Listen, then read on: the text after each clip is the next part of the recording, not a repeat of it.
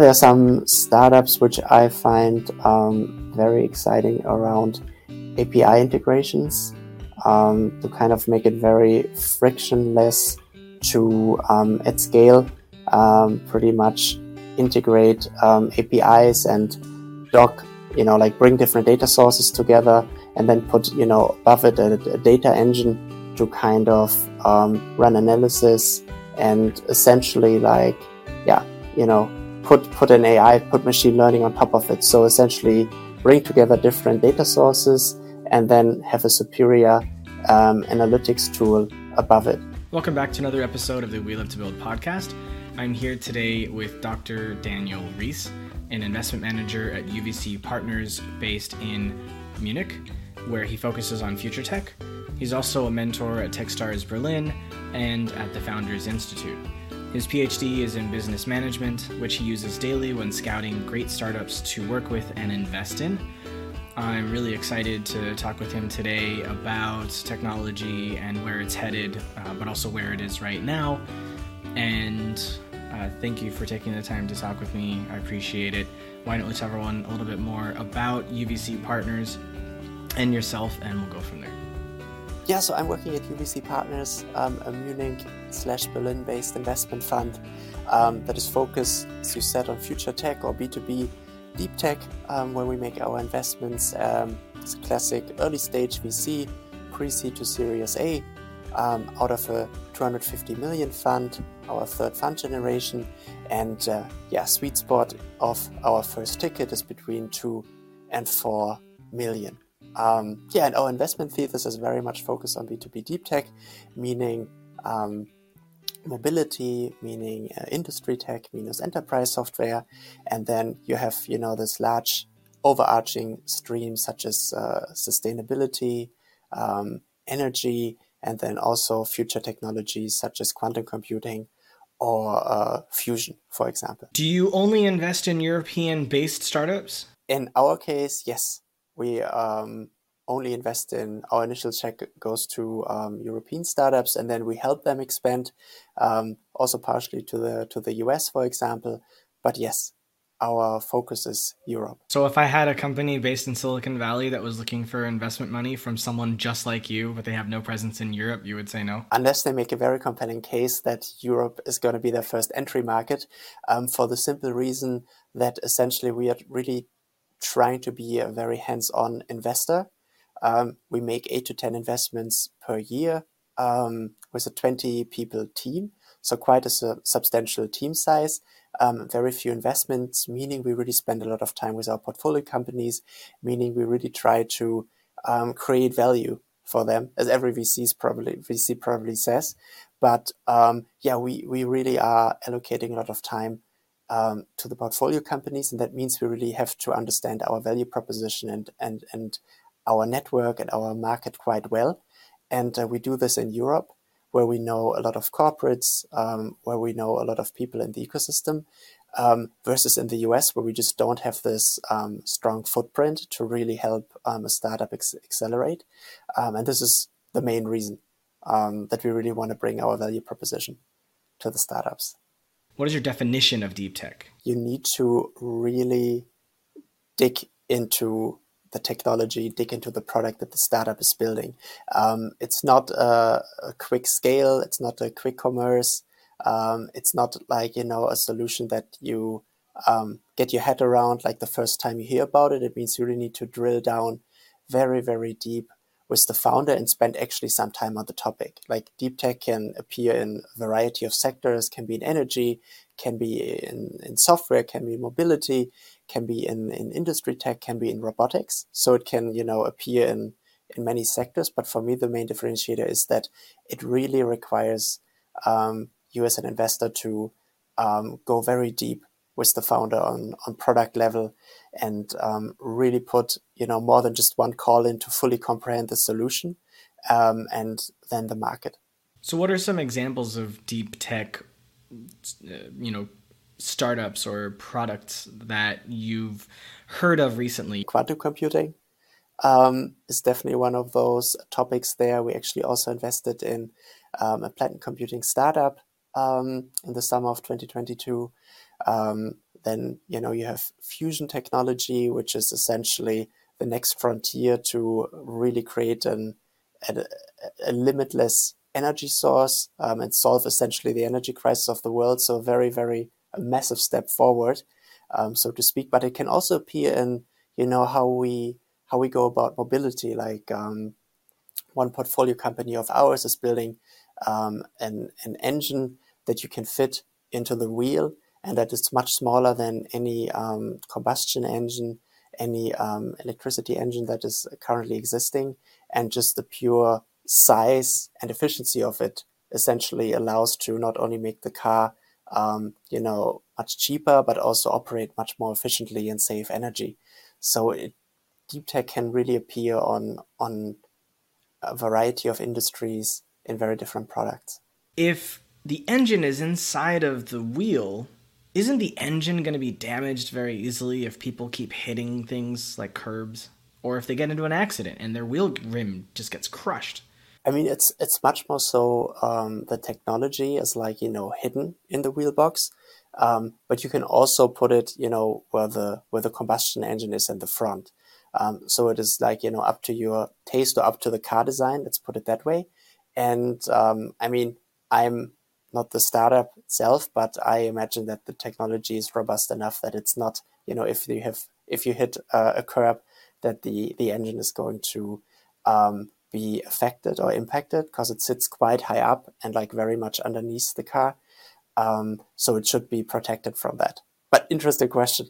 I'm going to ask the team about that. Yeah, like I have a million questions that I'd be asking them if I were looking to invest, which I'm not. What I've seen with investors I've like tried to pitch and work with is that they generally like don't have experience in being an entrepreneur, like some of them or a lot of them. And so they don't think to ask deeper questions. Like I just asked you that question, like, oh, well, isn't that going to get damaged? Right? You made it clear you hadn't thought of that. And so you're going to ask them. I feel like if an investor is going to be really good, they have to think much more deeply than how much money do you need and why do you need it and when am I going to get my ROI and what's your team like and why should I trust you? Like, so those are super important questions to ask.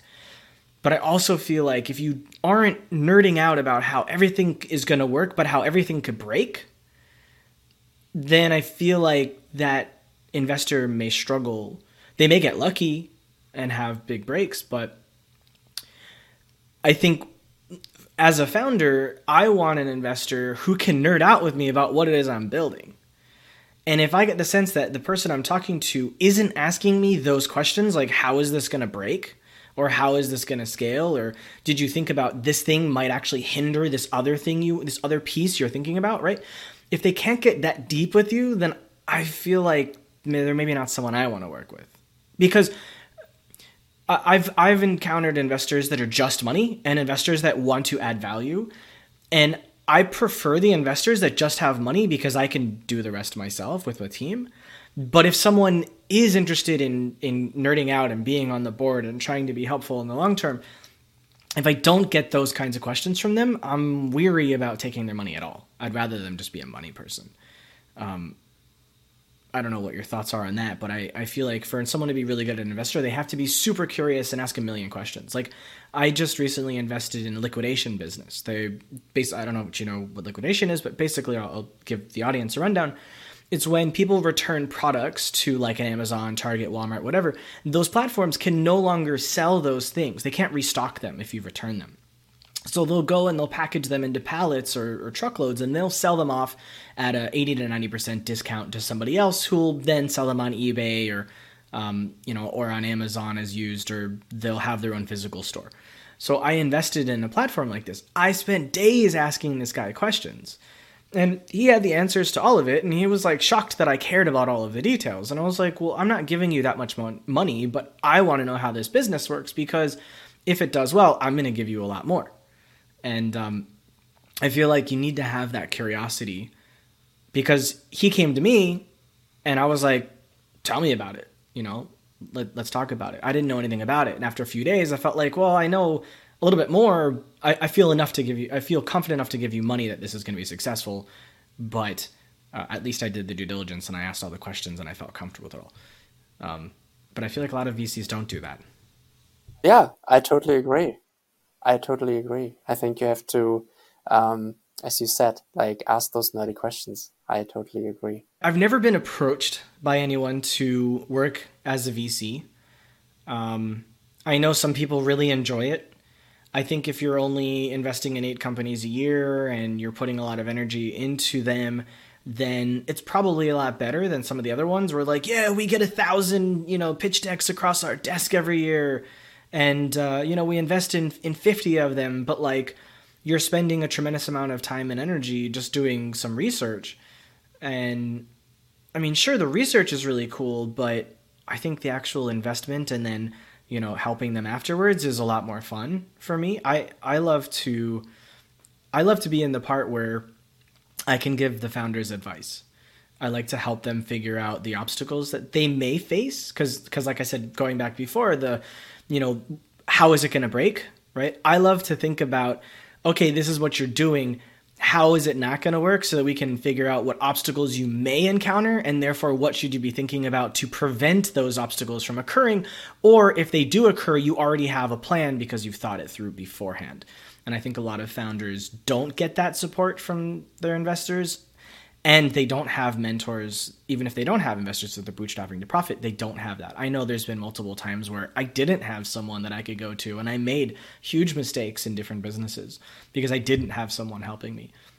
And so I learned to think through what might happen, good or bad. Yeah, I think you should really figure that out in the due diligence process for both sides as well, if that works. Because I think what is important though is that, yes, as a VC, you should support your portfolio company 1,000%, but you should also not enforce, your thoughts or your DNA or what you think the business, the direction the business should be heading onto the company either.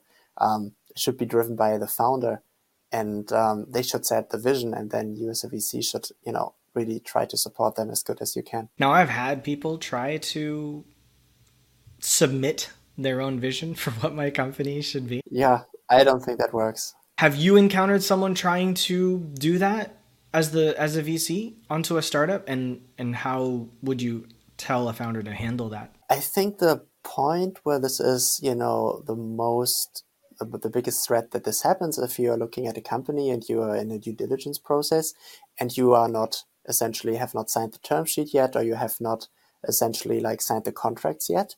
And so you're, in the DD, kind of, understanding each other. You're going through all the points. You're looking at the competition, you're looking at the market, you're looking at the customers, etc., etc. And then, you are bringing it back to your colleagues, right, in the investment committee, and then they ask very good questions and have very good ideas as well. And then it's important, I think, that you kind of as a deal team are able to figure out, hey, what are now good questions and what are essentially things that we can bring forward or kind of probe whether the company brings it, but not essentially distill a vision or an idea about this is how the business model should look like, before even making the investment. And then when you are essentially working together, then I feel both sides really start to understand each other and you start building together. And there I don't really, or have not come across that, we would essentially suggest a vision or suggest a future theme that the company should follow. But I feel in this DD stage, when you kind of have not all the puzzle pieces from the other side, but you're kind of envisioning something, you just have to make sure that you're not just building a vision that the startup is actually, that this is also the DNA of the startup. This is also where the founder wants to go. Let's assume the founder didn't do their own due diligence, and therefore they got an investor that has their own vision for the startup, and it's too late. They've already signed the deal and got the money, and now the investor is trying to force a vision on them. How do they handle that, since they clearly can't get out of the contract? That is a bad situation for everybody involved and very difficult to navigate, because you essentially have signed the contracts. And the question is, do you even realize what's happening? because the investor might think, hey, I'm like, making such great suggestions. From my point of view, this all makes sense. Um, and, the founders might be like, oh, those ideas are not, are not too bad, but I actually want to focus on my product, or I actually want to kind of like, rather focus on a smaller customer group and not kind of roll it out into a new market, whatever it might be. So, I mean, it depends how straightforward or how conflict avoidant both parties are either, because I feel you can talk about and you should talk about everything head on, especially when it comes down to working together on a board. So I feel it's solvable, but it also kind of depends if people are picking up on it and are able to communicate it openly to each other in a board meeting. What's the type of deep tech that you're most interested in or excited by right now? Yeah, there are some startups which I find very exciting around API integrations to kind of make it very frictionless to at scale pretty much integrate APIs and doc, like bring different data sources together and then put, above it a data engine to kind of run analysis and essentially like, yeah, put an AI, put machine learning on top of it. So essentially bring together different data sources and then have a superior analytics tool above it. We have one portfolio company that essentially is trying to be novel in that aspect, that before you would have, sales department, your procurement department, like different departments, and you had coherent analytics solutions in those departments. And they're essentially trying to go one step further and say, hey, give us the information from procurement, give us information from sales. We're trying to derive an overarching company strategy, not just an overarching, sales strategy or procurement strategy. So essentially to make, little bit decisions as a co-CEO, so to speak. Yeah, that makes a lot of sense. My COO and I were trying to pull that together in the startup that we were running. But from a point of view of team collaboration, where we figured if we pull in the APIs of all of the different software that companies are using for their teams to collaborate with each other, then inevitably we could get data into efficiency per employee, or team-based efficiency, or departmental efficiencies, and how they work together, and what we can do to make that better, and then use that to create like a business intelligence dashboard that we could then sell back to the company to help them make high-level organizational moves based on the data that we help them to put together. But I mean, there's been amazing innovation, right? With Chat GPT, for example, the variety of application that offers, that just super exciting to see how essentially AI is now really helping us on so many levels and making us as humans so much more efficient. If used right, if you just don't use it to for your essay for uni. Yeah, I've been playing around with Midjourney and ChatGPT recently. I've seen some people break ChatGPT.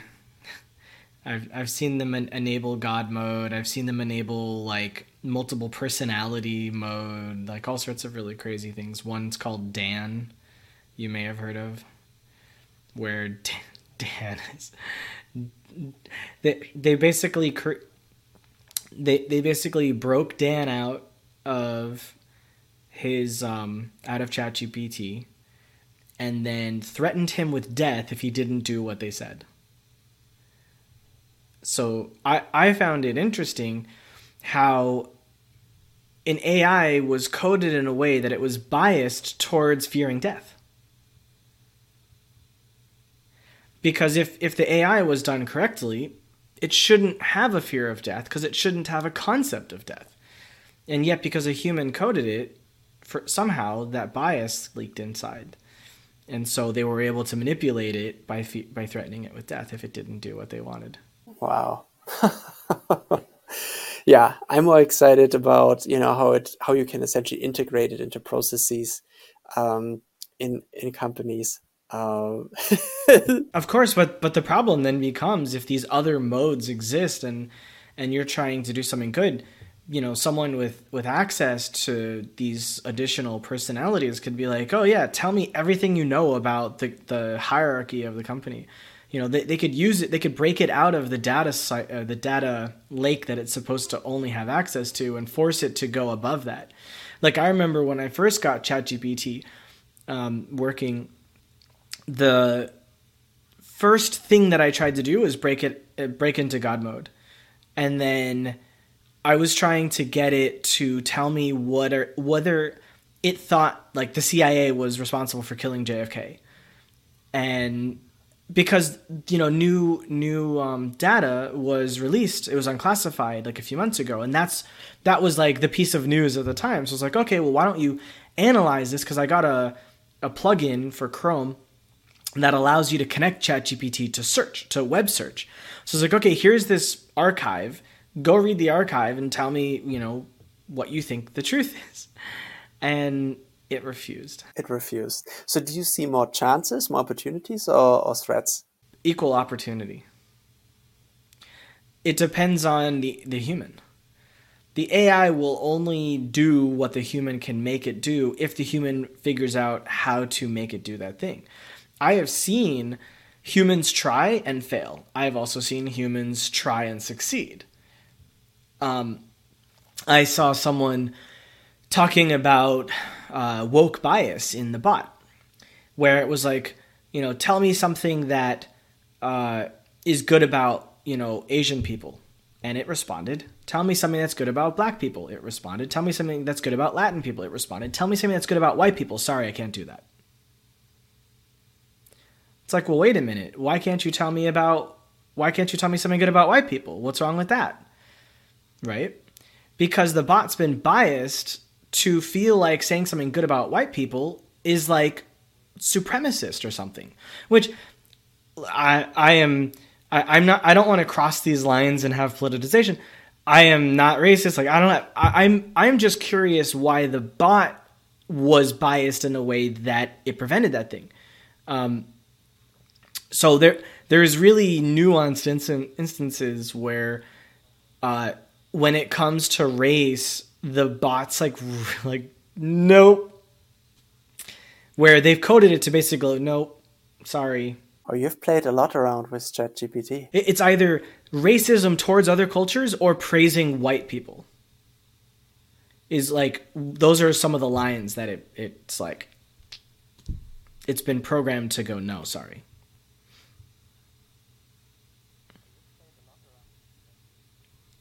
Well, I also talk to a lot of people who are playing with it too, so it's not just what I've done, but it's what I can see their own screenshots of things that they've done.